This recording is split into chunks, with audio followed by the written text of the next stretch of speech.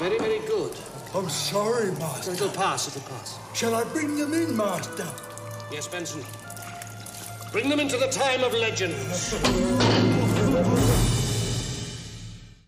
Hey, cassettes, welcome back to the Black Case Diaries. Hello.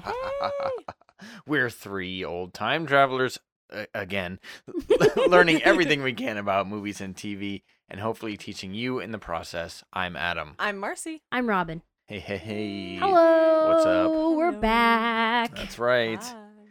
This month, we decided to focus on movies all about time travel. Woo. Oh, wait, not that kind. Oh. Last week, we went back to 1955 with Marty McFly. But this week, we're going even farther back, forward, maybe even sideways. Yes. In November of 1981, Monty Python alums Terry Gilliam and Michael Palin unleashed a chaotic masterpiece about a young boy named Kevin and a band of time bandits that hop across the universe, stealing gold and leaving messes in their wake. Yes. Time Bandits is, as its creators say, intelligent enough for children and exciting enough for adults. It presents a warped, childlike view of history with strange and fascinating characters, like thugs that spit every 2 seconds and can rip off limbs in a single tug, or a main antagonist that goes by the name Evil. It emphasizes the importance of imagination and the dangers of technology, especially in the wrong hands. Oh my gosh, Time Bandits. Yes. This is a wild movie. It's so fun, though. There's so much chaotic energy in this movie. Yeah. It just jumps from one thing to the next. It doesn't ever take a breather. Nope. And it's such a wildly imaginative universe. Yes, absolutely. It is just it's chaos. It's unlike anything that I've ever seen before. So come join us on a trip through the ages as we follow the travels of the Time Bandits. Time travel sounds. Are you guys excited to talk about Oh Time yeah, Bandits? Yeah. this is a heck of a movie. Oh boy. If you've never seen this, we're gonna really spoil it this time. Yeah. So yeah, Absolutely. just Go letting see you it. know, please watch it. It's on the Criterion Collection. Yes, currently streaming on HBO Max if you've got it. Yeah. This movie is so fun, and I remember when I showed it to you guys. Mhm. Yeah. Yeah. Yeah. I honestly have never felt more taken aback by a movie. I think because it was so much to take in, Yeah. and it was hard to comprehend. Very confusing. I was really, stoked. for I was watching so it. excited. I just bought it from Amazon. I was like, you guys. It was Yeah. my birthday. I was like, you Yeah. guys are watching Gotta this watch movie. this. Yeah, Oh, and when it got to the end, I can't. we'll talk about it. I felt You I think know. Adam screamed at the TV. Did Yeah. I feel like it was a very Monty Python ending. Yes, yes. It It fit. really That's true. it really tracks with So, for those of you who haven't seen it, here is a summary. Kevin is an imaginative child with two appliance-obsessed parents. yeah. Oh boy. One night while in bed, a group of bandits enter through his wardrobe and lead him on an adventure through time and space. The gang of thieves have just escaped after stealing a very valuable map from their boss, a supreme being. The map reveals portals through time and space, which the bandits intend to use to plunder riches throughout the ages. Yeah. Such a good idea. It's really Yeah. an interesting concept, right? Yeah. Yep. Yeah. It makes sense that if time travel existed, there would be those people, Mm-hmm. you know? So it's a great little twist on that where you follow those people instead of Yeah. like the heroes of time or whatever, Yeah. right?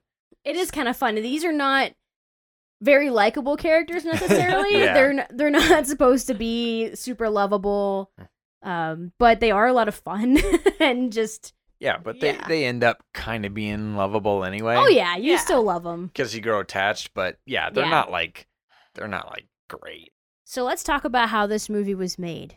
In the late 1970s, the comedy group known as Monty Python was trying to finish their film Life of Brian after their film studio axed the project. Luckily, George Harrison, of Beatles fame, came to the rescue. Harrison was great friends with Eric Idle, one of the prominent Python members, and he was also interested in getting into the film industry.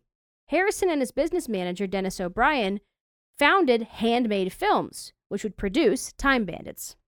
But before that, writer and director Terry Gilliam pitched an idea to the studio for a film called Brazil.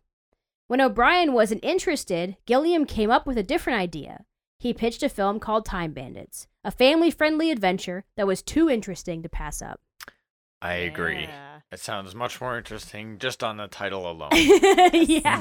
They heard that, they were like, I'm sorry, what bandits? And keep going. Keep Yeah. Is there a TARDIS? Yes. No? Okay. Perfect. The first thing he imagined was a horse bursting through a child's wardrobe. He liked the idea and began building a story from there. This particular image appears early in the film when the main character Kevin sees this happen in his dreams. Such a, it's almost like a jump scare, Yeah. this one, because it's just a typical family at this point. The parents aren't really paying attention to him, whatever. Nope. He goes to bed, he doesn't really want to, blah, blah, blah. And then a horse jumps out of his wardrobe.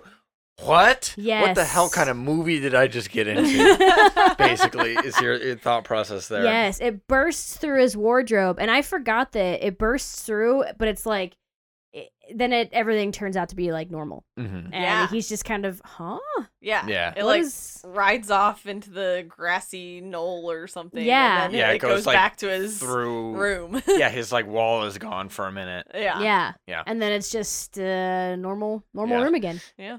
When I was rewatching this, Ariel was in the room doing some school stuff, and that happened, and she was like, "What is going on over there?" Because she just happened to look over, and there's a horse jumping around this kid's bedroom, and it's like, okay. I was just like, This, my dear, This is is- Time Bandits. Yes. yeah, it's like, just don't question it. It's a weird one. It took weeks of training to get the horse to jump through the wardrobe, and they had to build a gigantic version of it to accommodate the size of the horse. Ah, very nice.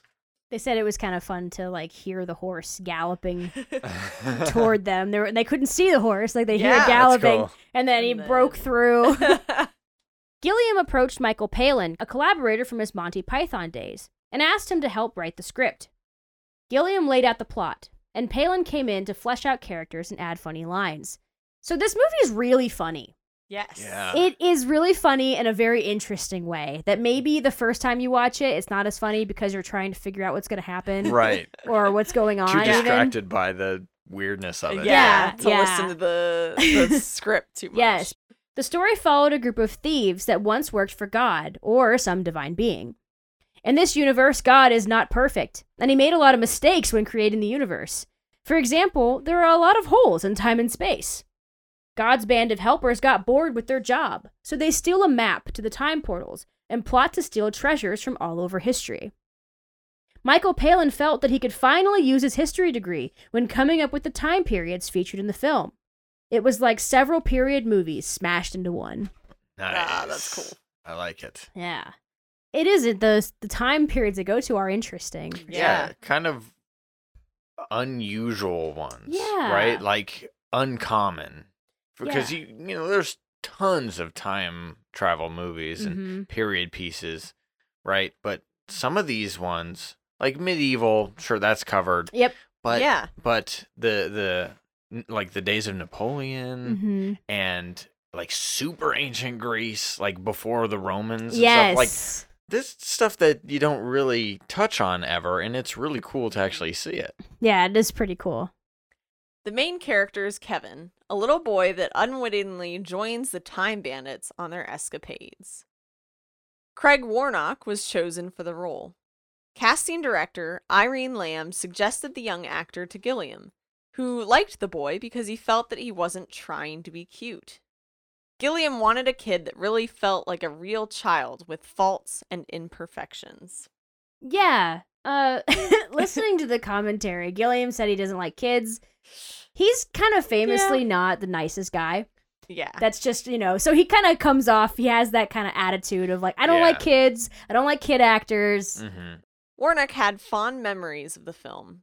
He was thrilled to meet Sean Connery, who we will, of course, talk about later, and Kenny Baker. Yay, Kenny Baker! Pretty cool. The most loved Time Bandit, they said. Aw. Because the kids knew that was R2-D2. Yes. The Time Bandits themselves were meant to be a group of little people that worked for a higher being. Casting directors found an incredible ensemble of actors for the roles. David Rappaport played Randall, the unofficial leader of the bunch. While filming, Rappaport would keep himself distant from the other actors, which created some animosity. Director Gilliam liked this because it added tension to the film, and he and Michael Palin actually added a scene in the movie where the characters fought. Yeah. There's a scene where they fight over the map, Mm-hmm. and that's when they break it. They get to the fortress of darkness. Darkness. And that scene was written specifically just because, there was starting to the groups weren't really getting along. The group wasn't really getting along super great, so they had that kind of extra layer of tension. It's kind of fitting though, because they're not the great, like the characters are not the greatest people. And Yeah. it makes sense that they'd butt heads. Yeah, I mean, it makes sense I feel like Michael Rappaport kind of, his character, it really worked for his character, for him to be distant from the others. Yeah. Because he was the one, he kind of saw himself, his character sees himself as the leader. Yeah. And, like, he should be able to boss the others around, and, like, he's better than they are. I love towards the beginning when he's like, Do you want to be the leader? You want to be a leader of this group? And he's like, no, we agreed on no leaders. That's right. So shut up and do what I say. Yeah. Kenny Baker, of Star Wars fame, of course, played Fidget. He and Jack Purvis, who played Wally, were a duo that often performed together. Late in the film, Fidget gets killed by a falling beam. The writers chose Kenny Baker's character for the scene because they knew that they could get a strong reaction from Jack after his death. Yeah. Ooh, that's really cool. I see. Yeah, this is really quick, and the movie does not dwell on this. Mhm. But there is a very, I mean, if you watch that character, and it is a little, I mean, it is a pretty intense reaction from him. He is the one that's upset that he's dead. Yeah. The others kind of move on a little bit, They but do. he's They're like, eh, he's like, I he's can't. dead. My friend is dead. Mhm. Yeah. Yeah, he like goes into a rage, and he was about to run straight at the bad guy. Yeah, he Probably was, get himself killed as well. Yeah. Tiny Ross played Vermin. Born in 1910, he was the oldest of the Time Bandits and was 71 when the film premiered. Yeah, can you believe What? that? Cannot. 71. Yeah. I could not. I was like, you're doing all these stunts. You're 71. Holy cow. Oh my gosh. Oh. Jack Purvis played Wally. Purvis was a very strong performer and could carry the more emotional moments of the film, like Fidget's death that we just talked about. Like Kenny Baker, he was also in Star Wars as various characters, including the Chief Jawa. Oh, nice. Yeah. I wonder if that was a really hot day of filming. Oh, Because those Yeah. costumes look warm. Yeah, they do. oh yeah. Mike Edmonds played the resourceful and sometimes bumbling Og. Edmonds has had a prolific acting career and even provided the voice for Jabba the Hutt in Star Wars Battlefront 2. Ooh. Yeah. Freaking fantastic game. Yes. Malcolm Dixon played Strutter. Dixon appeared in many films and TV shows, including Star Wars and Labyrinth. Jonathan Pryce was Gilliam's first choice for Evil, the main antagonist for the story. Pryce was too busy, possibly because he was shooting Ray Bradbury's Something Wicked This Way Comes. Oh ho ho. Another one we talked Yeah, about. the way they Ooh. said it was Jonathan Pryce was too busy taking roles that paid. Ah. And I immediately was like, well, let's see. When did Something Wicked come out? 82. When did this come out? 81. Okay. That's what he was doing. Yes. So, David Warner took the role instead.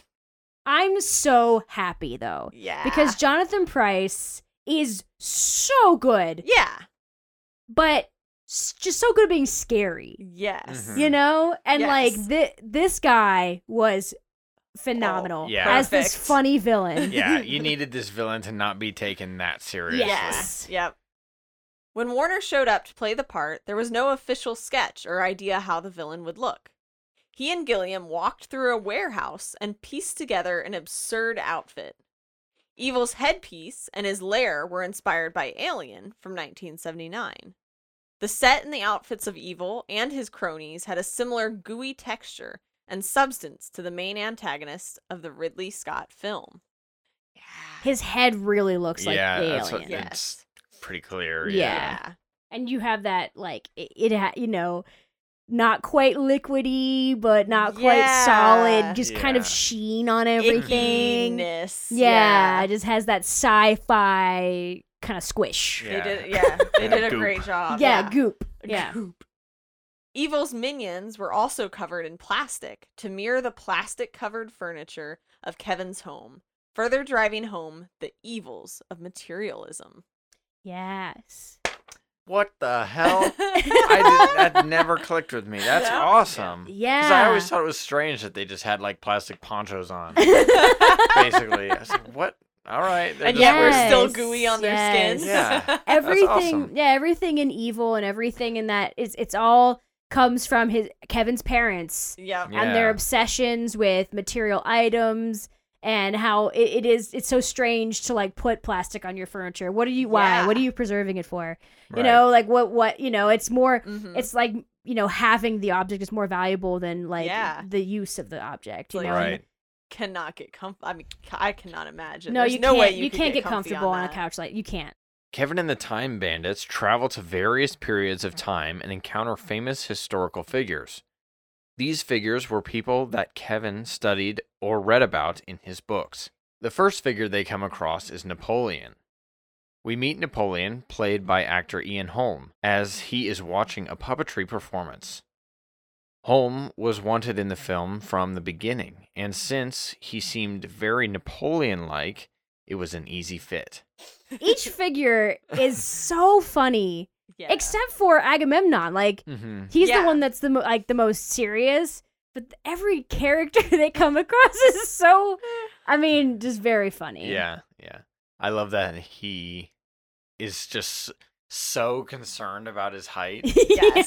The generals that he has, like the first generals, they're like, oh, the town wants to surrender, and he's like, what are you talking about? Is it because I'm short? It's like, no, we didn't say that at all. So he's clearly obsessed with his height. Yeah. Because then he's drunk later on, and he's talking about all these other famous Famous conquerors who were people really that are short. also short. Yeah. Yeah. Very funny. Oh, They said Terry Gilliam kept laughing, and they actually he had to leave. Oh Someone my had to gosh. take over That's Oh my amazing. for the gosh. director because he kept laughing during the scenes I of Napoleon. believe it because That's he does hilarious. a great job. Yeah. And I love the little detail of the fact that he has his hand in his shirt like the entire Yeah, time. yeah. Yes. And then when the bandits go to steal everything, they pull it out and it's this gold like hand. Yeah. It's so funny because everyone recognizes that famous painting of Napoleon Yeah. where he's got his hand tucked in. Yeah. But there's that's Yeah. he didn't do that all the time. But it's very funny that they made that a point about Yes, and going back to the childlike aspect of the movie, it's like Right. if this little boy had only seen Napoleon with his hand in his shirt, Yeah. this is what he might have imagined. Yeah. That's He's a good like he's point. hiding But he- something Yeah, valuable. they does it all the time. And There's no doubt that was the image of Napoleon in the book he was reading. Yeah. Yes. Holm was such an incredible actor that the writers and director didn't want to cut any of his scenes. He felt like making cuts would undermine the performance. The part with Napoleon does seem to be like they're in that time period for the longest out of Mhm. out of most Yeah. of them. The section with Napoleon is foreshadowed by a miniature theater within young Kevin's room. yeah, this movie has a very labyrinth type beginning Yes. where we have a bedroom that has all of the pieces and things that Mhm. influence what happens. Yeah.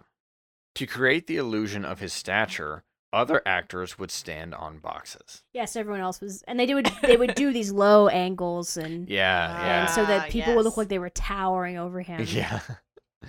The Time Bandits utilized time holes to get from one point to the next. When the actors would jump into the next time hole, they were actually jumping into pieces of black velvet. If the scene required them falling through the sky, miniatures of the actors were used. Lots of miniatures were utilized in this movie. Yeah, you can tell it's kind of like a homebrew effects kind of thing. You can see it in some cases. Like definitely. One example is towards the end when they find the fortress of Ultima Darkness and they break the barrier. The difference between them on one side of the barrier and the fortress on the other side, you can see how they had to make that shot work. Yeah, definitely. They used black velvet a lot when they made this movie. Anytime it's like a black void, it was just a room filled with black velvet. I mean, that's cool. Smart. Yeah. Because it absorbs light so well that you can do that. You just got to make sure there's no fuzzies on it. Yeah. Oh my gosh, yeah. Marcy and I know from experience. We do. Yeah. Wash your black velvet. Right. And I mean, I love that kind of stuff. It really, really adds to the charm of this movie. Yeah. Time Bandits is filled with familiar characters from history and lore, including Robin Hood himself, played by Monty Python alum John Cleese. Oh, John Cleese! Jolly good. Before meeting the famous heroic outlaw, the characters come across Shelley Duvall, who came onto the project because of her friendship with Eric Idle. So this is something that I've heard. Apparently, every famous person that the Monty Python guys met was through Eric Idle. That makes sense. Yeah, they were like all our famous friends. Nice. When Gilliam went to demonstrate the carriage scene, he accidentally caught Duvall's headpiece, cracking her neck, and according to Gilliam, nearly killing her. Oof. Oh my gosh. Yes. She recalled the incident in an interview, saying, "I could have been paralyzed. As it is, there's just a pain that comes through my ears to my eye and then goes away." Oh. That's crazy. My gosh. I wonder if it lasted. Right. Like how often did she get a pain like that? Ugh. That's scary. Hopefully not. Can we talk about Shelley Duvall for a second and her dedication to the craft of acting? Seriously. How many times was this poor woman hurt when she was making a movie? Gosh. Too many times, it seems. Yeah, seriously. Somebody will go through their whole acting career and never have an accident. Yeah. Yeah, he was like, he said that when he landed, he caught her headpiece and he heard her neck crack. Mm-hmm. Oof. She had amazing range. I mean, going from like The Shining to this is like a hilarious movie. Right. She had a very, she's still alive, but when she was acting, she could be very comedic. John Cleese was interested in doing the scene because Robin Hood was meant to be portrayed like the Duke of Kent. He thought that was funny. He was just kind of like this royal guy that has nothing to do with anything and just he's kind just of in charge of everyone else doing the work. Yeah. Gilliam and Palin let him rewrite the scene for his appearance. Oh, wow. That's which really cool. helps. That's yeah. Nice. Yeah. The Time Bandits weren't short enough, so they had to sit down so John Cleese could bend down and tower over them. Oh He's my gosh. larger than life. As the characters navigate a rainy and miserable Sherwood forest, Kevin falls through a time hole into Mycenae, a desert-like landscape.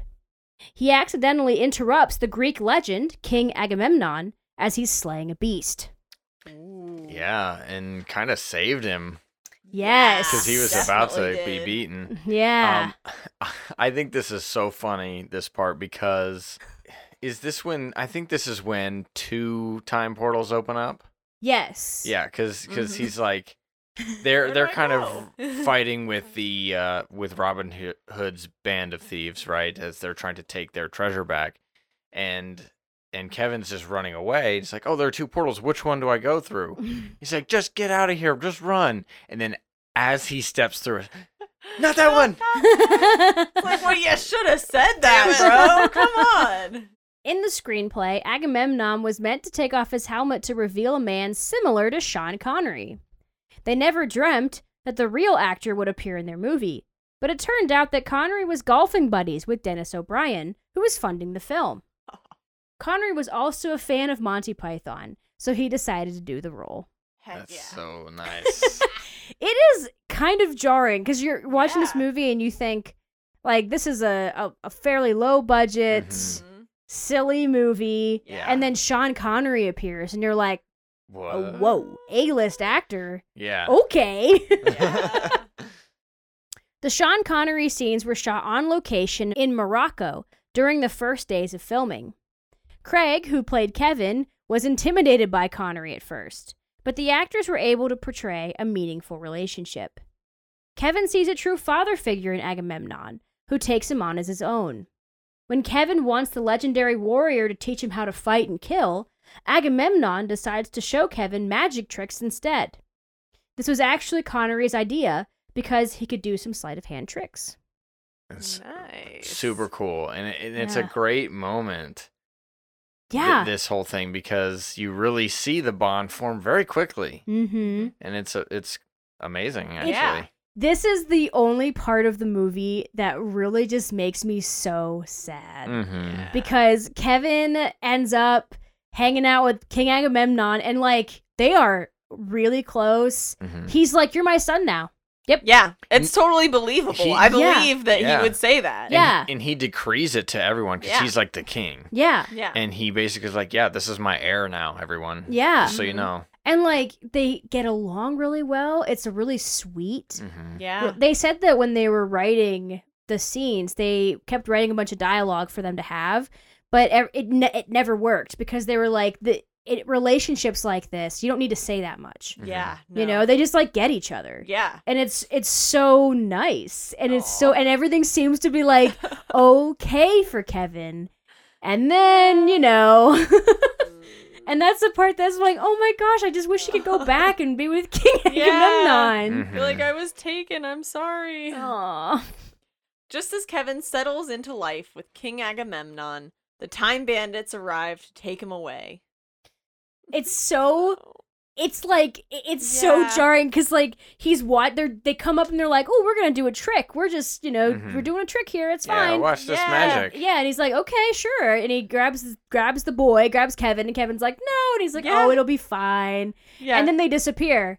And then there's just this moment. Yeah, everyone's like clapping because it was Yeah. like, oh yeah, wow, magic. Yeah. But then, yeah, No one's there. Like they're all gone. they're Yeah. gone. And then they then haven't reappeared. everyone is still clapping, but then Agamemnon kind of stops and you And can stand- see him kind of sit up. Yeah, You're he like, kind of alright, sits where'd up he- like, where'd they wait, go? well, where is he? Yeah. And like Yeah. that's that. You never So see Agamemnon sad. again. Yeah. Mhm. Yeah, I Just felt so imagine bad. the aftermath. Yeah. Yeah. Oh God. Find Kevin's like literally screaming, like, Yeah. "No, don't let them take me!" Yes. Like, stop. Oh, he was so happy. The group lands on the Titanic and lives the high life until the ship suddenly sinks. The group flails around in the water until they decide to use the map once again to find the most fabulous object in the world. Yeah, this is kind of part of their quest. This whole movie is they're trying to Yeah. find this most fabulous object, and it's Mhm. gonna be like an appliance or Yeah. something. unattainable, Yeah. ridiculous thing. The Titanic scene was filmed using only one set, and the rest was stock footage. Oh, Mm, interesting. neat way. Randall orders a drink with plenty of ice just before the ship crashes. Lol. It's kind of silly how they portray the sinking of the Titanic in this because everything's totally fine, and then Yeah. the ship just sideways. And it's like it took a while before that happened, Yeah. but it's still let very it funny. slide. Yeah. And then I think it's funny that they're literally floating on the sign that says Titanic. Yes. Yeah, just in case it wasn't clear Just in what was case, happening. yeah. The actors did their own stunts, even falling off the Titanic. Some of them couldn't swim, and they were endangering themselves for the movie.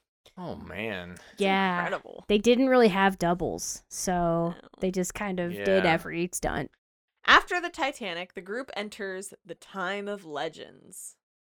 When the bandits are first brought into the Time of Legends, they come upon a large boat and beast that was inspired by a Brian Froud drawing.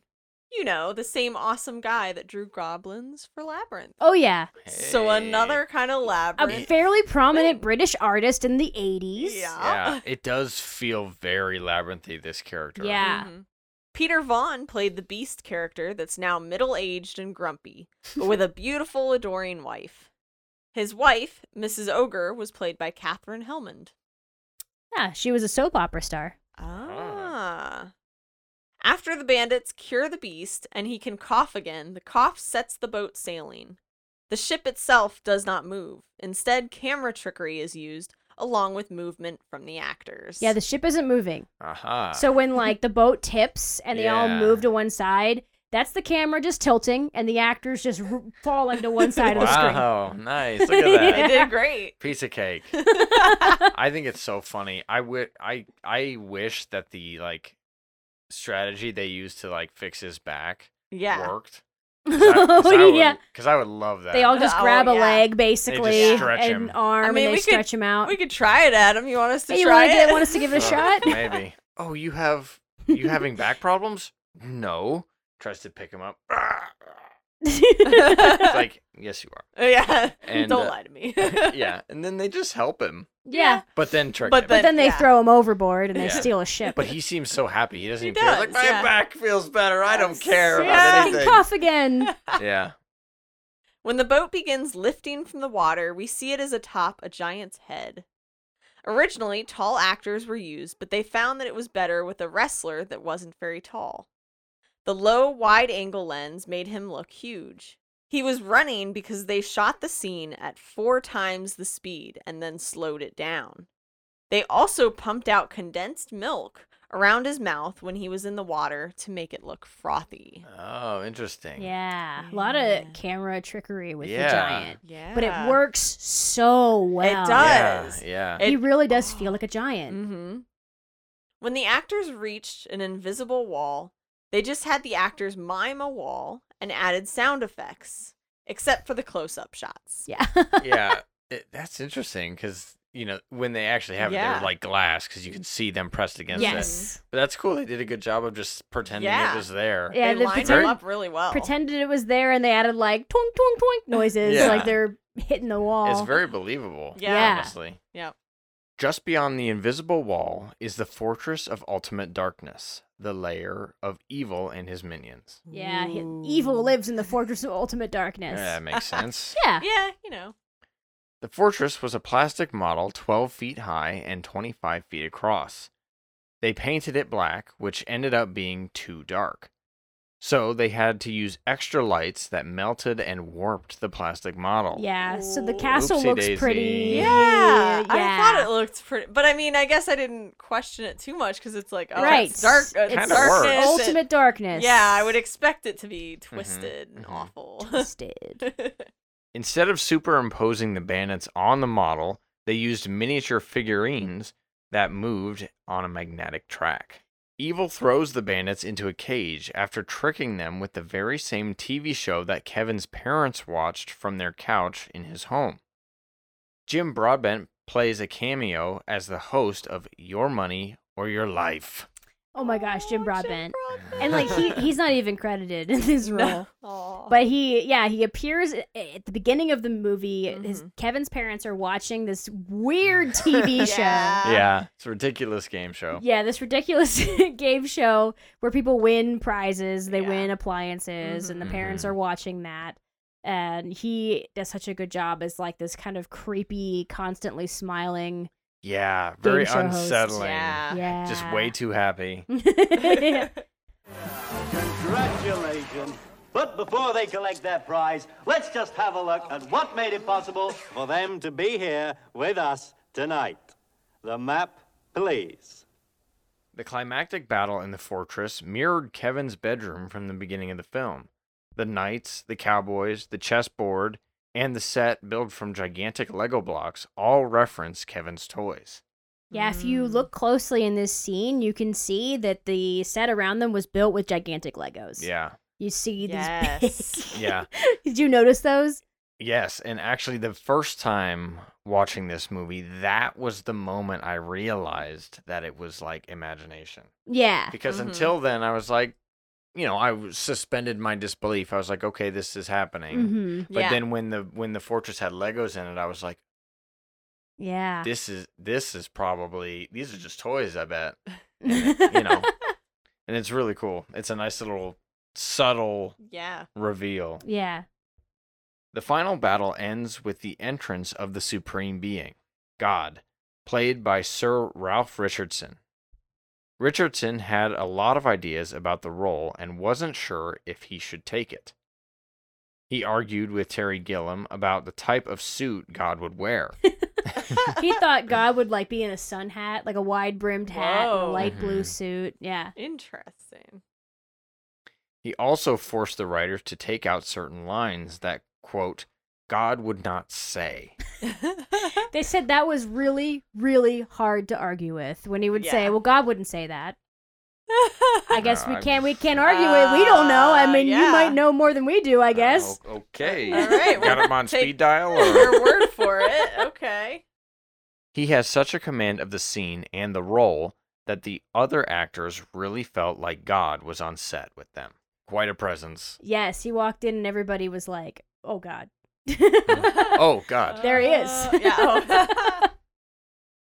As the Supreme Being agrees to let the bandits work for him again, he sends Kevin back home. Let's talk about this for a second. Yeah. The Supreme Being shows up. They don't even defeat the bad guy. The bandits do not No. defeat the bad guy. Yeah. They are losing. Yeah. Yes. And the Supreme Being Yeah, walks they- in.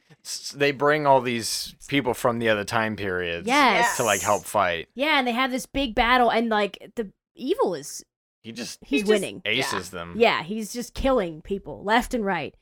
And so the Supreme Being comes in. He's just like, this is enough. And he just basically, defeats him right on the spot. Yeah. And then there's this time, a moment when Kevin's just like, did all those people have to die? Why did they have to die? You might as well say, why do we have to have evil? Oh, we wouldn't dream of asking a question like that, sir. Yes, why do we have to have evil? Ah. I think it's something to do with free will. Very much blasé about Yeah, killing very- people, just like the evil. Yes, very blasé about it. He comes in, he's very formal. He tells them where everything goes. When he killed evil, he became like basically the statue Yeah, of he just turned into concentrated stone, yeah, evil stuff. And there's concentrated evil all over the place and they're cleaning it up. I think Wally is like, well, our friend died. Mm-hmm. And, he points to Fidget and the Supreme Being goes, oh, no reason to slack off work. And he just brings him back He to life. raises Yep. it. Yeah. He resurrects him simply so that he will do work for him. Yeah. So yeah. he will clean up the mess Yeah. that he doesn't want to have to clean up. Yeah. No Yeah. excuse. Yeah, none at all. No. Being dead is not an excuse. Kevin wakes to find that his home is engulfed in flames, and a group of firefighters bring him to safety. Crazy. Yeah. Kevin is shocked to discover that one of the firefighters is King Agamemnon, played by Sean Connery. He appears at the end of the movie to signify that he's a type of guardian angel looking out for Kevin. Yeah. He winks at Kevin, but he Yeah. doesn't acknowledge, hey, I'm King Agamemnon. Yep, that was me. But he Yeah. does wink at him, kind of like, Yeah. Aha, You know. recognize. I know who you are. I mean, you know who I yeah, am. if you know, Yeah. you know, you know? Yeah, you know. It was actually Connery's idea to play one of the firefighters at the end.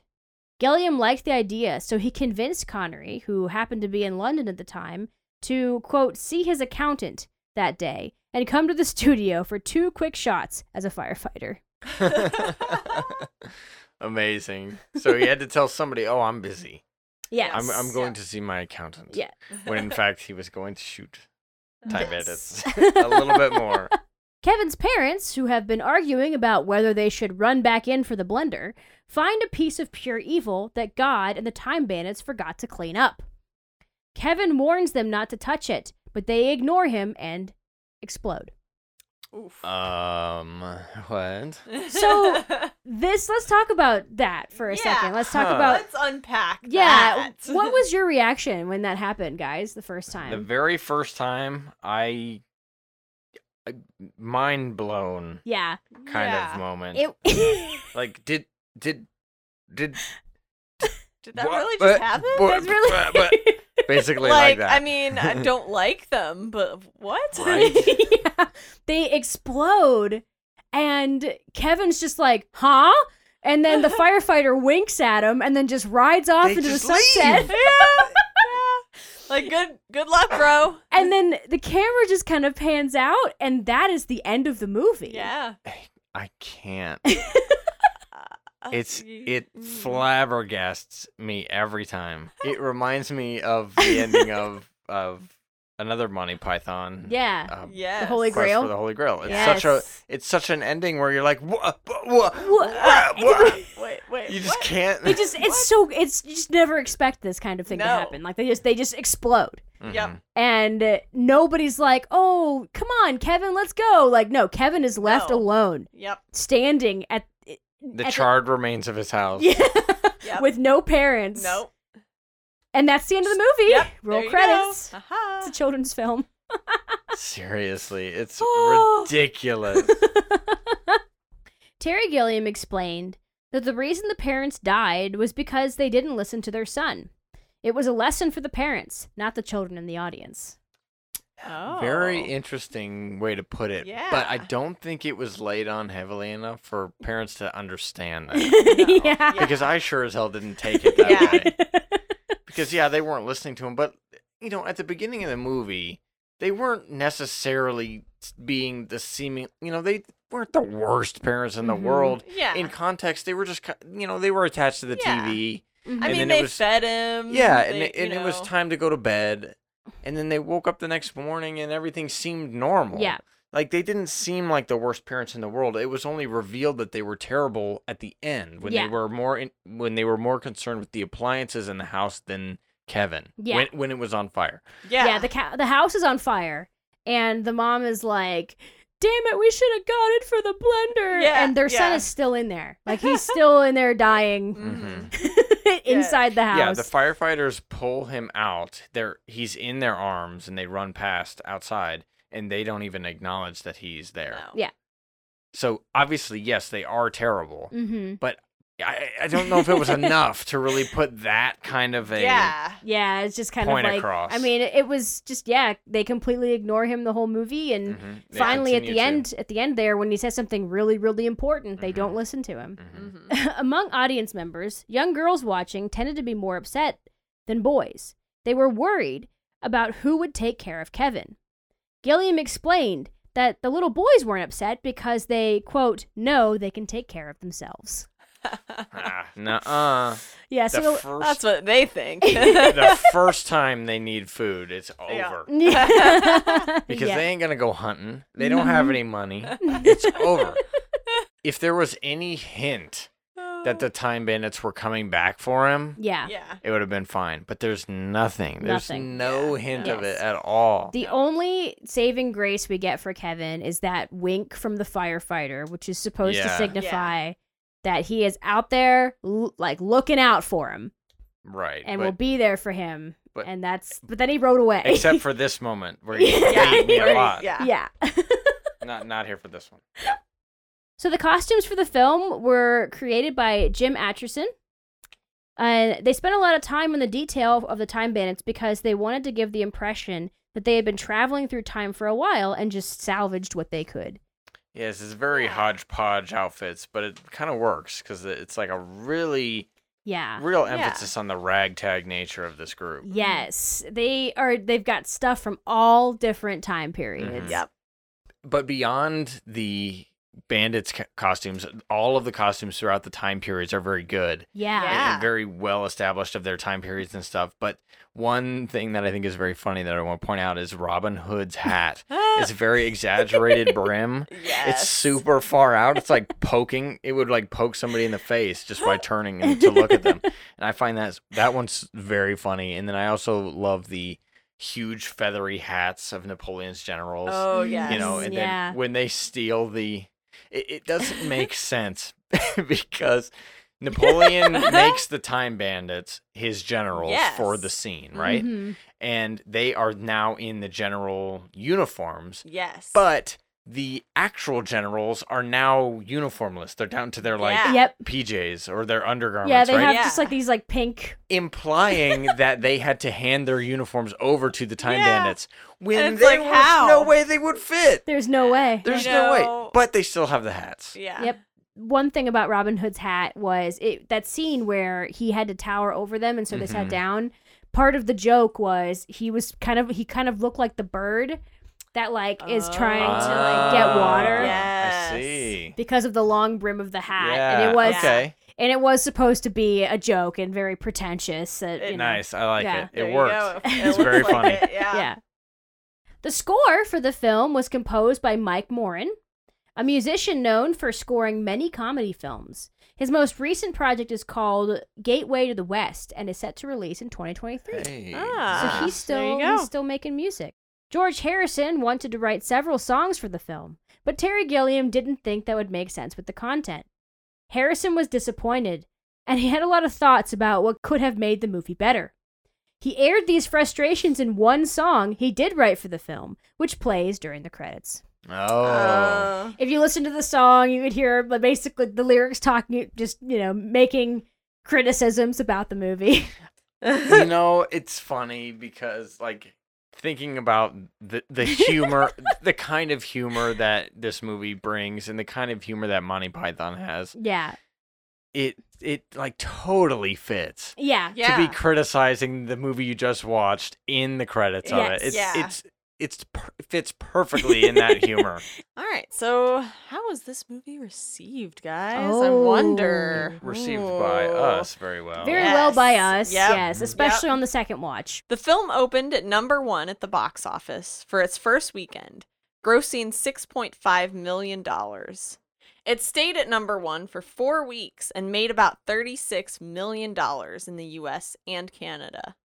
With a budget of £2.2 million, approximately $5 million, it was the 13th highest grossing film of the year in North America. Not bad. Yeah. That is pretty good. Damn. A re-release of the movie the following year brought that total up to $42.4 million. It's pretty good. Yeah. The movie currently sits at 90% on Rotten Tomatoes based on 49 original reviews. Many critics agree that Time Bandits is a remarkable time travel fantasy from Terry Gilliam, who utilizes fantastic set design and homemade special effects to create a vivid original universe. Original is right. Yeah. There ain't nothing like Yes. Time Bandits. Nope. I have the map from Time Bandits, and it's one of my favorite things. It's Mhm. so cool. Yeah, I love it. I love it so much. It's made of canvas, so it's Yes. Oh yeah. it's one of my. I love. Yeah, I love. You can literally take it on an adventure. Yes, I could. I love maps, like just Mhm. fantastical maps, and Yeah, it's it- the real deal. Vincent Canby of the New York Times said it was a cheerfully irreverent lark, part fairy tale, part science fiction, and part comedy. yeah. That was Right one of the things about the ending not being happy. Yeah. They were like, Mhm. "This is a fairy tale, guys. Yeah. That's why it's not happy at the Yeah. end, Yeah. because fairy tales were not happy." Yeah, a lot of the time. Yeah. Yes. However, there were some critics who gave the film less praise. Our good friend Roger Ebert said, "I'm usually fairly certain whether or not I've seen a good movie." I can see where this is going. Yeah. Oof. But my reaction to Time Bandits was ambiguous. I had great admiration for what was physically placed on the screen, but I was disappointed by the breathless way the dramatic scenes were handled and by a breakneck pace that undermined the most important element of comedy, which is timing. Oh. Ooh. It's What an interesting Yeah. critique. Yeah. it is, and I partly agree. Only Yeah. because watching it the first time, this is what you Mhm. were just talking about, Robin. Mhm. The first time I watched it, it was so fast paced Yeah. and so out there that I Yeah. just kind of was stuck on trying to comprehend it. Yeah. And when not I- seeing the jokes. Right. And I Yes. wasn't I spent too much time figuring out what I was even seeing. Mhm. Yeah. And because it was so quick, like, how do they? Oh, they're traveling time. Okay, what's the map? Like, what does the how? map have to What? do with it? Blah Yeah. blah blah. It was too much. Yeah. Second time seeing it, totally got it. I'm Yep. on board Yes. because I was already prepared for the weirdness of it. Yeah. So now I could finally understand, the story and the Yeah. jokes. Yeah. It was a lot better. It was good, and I enjoyed the first time watching it because it was just so much like fun to witness. The second time, I'm like, I get it now. Yeah. That laser line, though, is honestly one of my favorite movie lines. Yes. He's talking about Evil is talking about God and how God doesn't like technology and doesn't care for technology. He's not interested in technology. He doesn't care about the microchip or the silicon revolution. If I were creating a world, I wouldn't mess about with butterflies and daffodils. I would have started with lasers. 8 o'clock, day one. That whole spiel is very funny because, especially looking back at it now, because of the things he talks about. It's like, I will have understanding. Oh, understanding of what, master? Calculator watches. I will have understanding of VHS tapes and car telephones. And it's like thinking about that now is even funnier. That's only going to get funnier with age. It's just so funny. Step back for a second in that same scene where he's like talking to his minions. Yeah. The first one goes like, it's like, oh, I hate the Supreme Being, blah, blah, blah. It's like, well, he created you, master. And then he just, what did you say? Yeah. Didn't he create you? Blows him up. It's like, don't anyone ever say that to me again. I created myself. And then another minion chimes in. If that's the case, why can't you escape the fortress? Actually, that was a good question. One of those guys, when he deletes him, basically. Yeah. He had his hand on a lever, and he still needed that guy to pull that lever. So when he obliterates the guy, he leaves the hand behind, so the hand can pull the lever down. Oh still. my gosh. Brilliant. If you don't have time to watch this movie, look up on YouTube and just watch the part with the villain scene real quick. Yeah. It's so funny. But then definitely go back and watch the whole movie. Yeah, definitely. The film is ranked number 22 on Empire Magazine's The 50 Best Kids Movies and is number 7 on Time Magazine's Top 10 Time Travel Movies. My goodness. That's pretty good. It made on a pretty list of good. kids' movies, huh?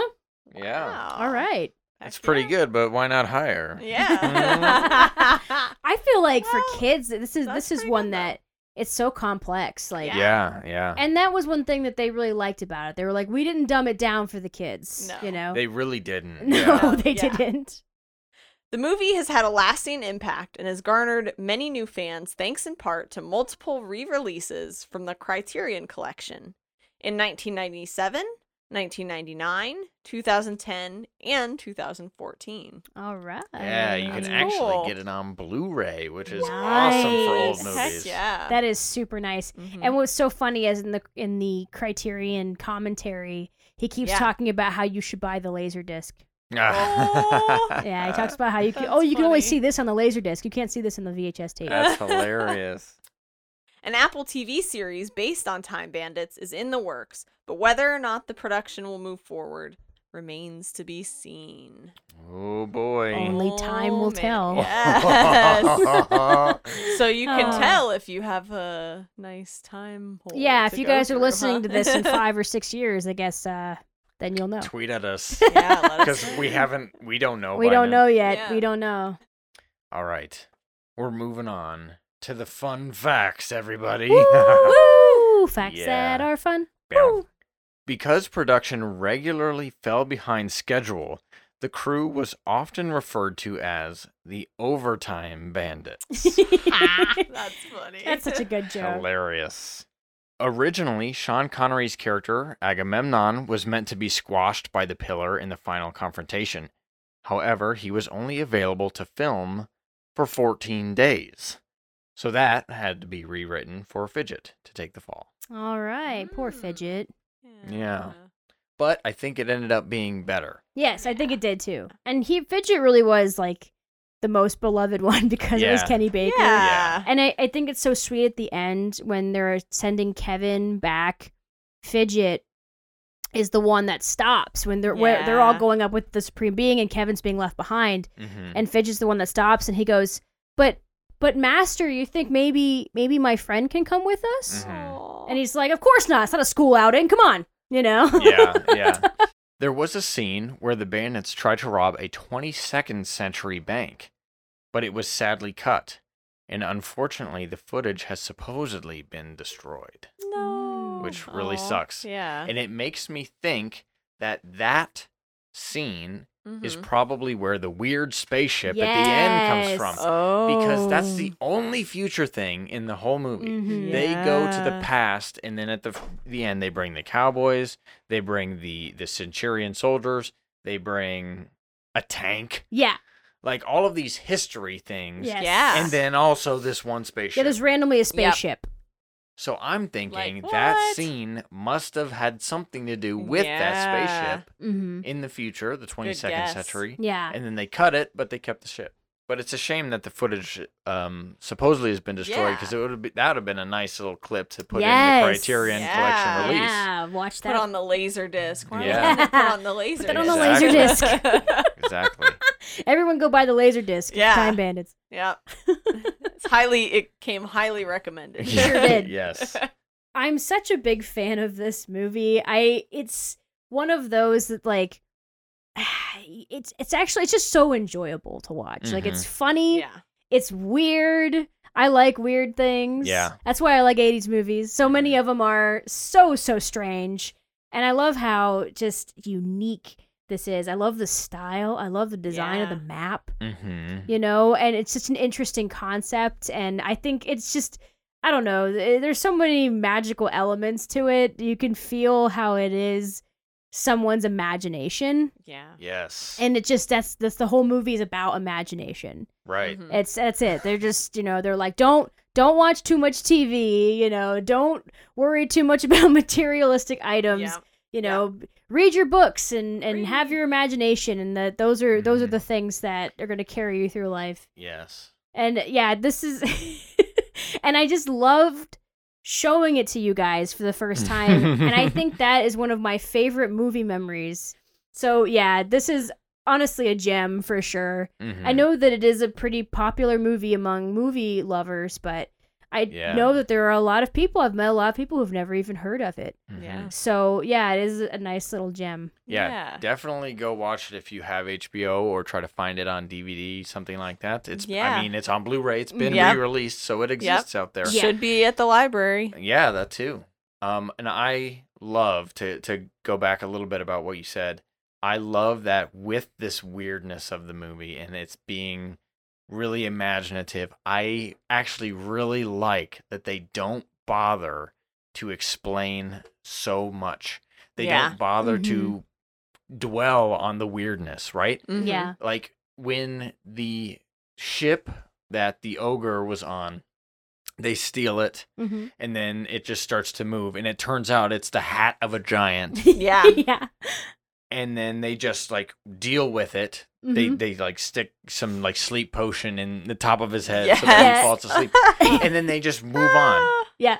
They don't. They're like, what the hell? Yeah. There's no, what the heck was that? Why is there a giant with a ship hat? None of it. They're just like, we are in the time of legends, and they move on because things are weird here. It doesn't apologize for what it is, and I think that's a great feature of this movie because it's just like, it's weird. Deal with it. Yep. Time Bandits is a wild adventure that runs at a breakneck pace. This film has managed to confuse, enlighten, and delight audiences for 40 years. It has made an incredible contribution to film, earning a place in the Criterion Collection. There are hundreds of films about time travel, but very few of them contain this level of pure, unadulterated creativity.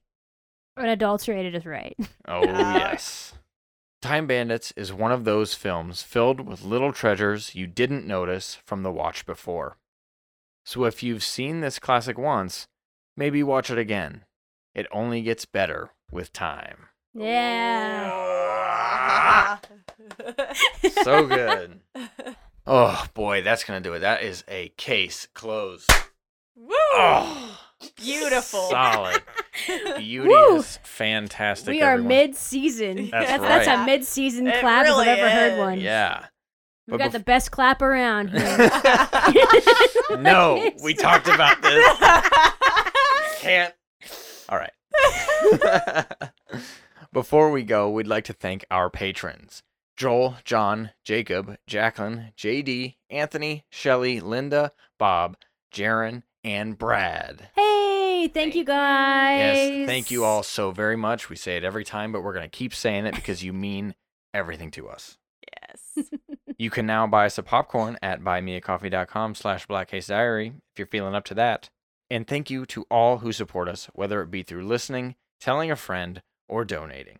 Thank you. Thank you so much. Also, we're up for a podcast award. Please That's vote for us. right. Please, please, please, please, please, please vote for us. Yes, please go check out blackcasediaries.com. Right at the top of the page, there is a banner that you can click that'll take you straight to where you vote. Please go vote for us for the Columbus Podcast Awards. We would very much appreciate it. And we promise that you will not get spam emailed even once. Nope. Yeah. But you do need an email to vote, so we would greatly appreciate your vote. Please vote for us. Thank you so much. And we will see you next time. Bye.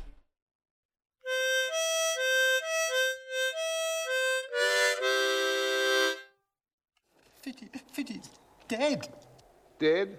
No excuse for laying off work.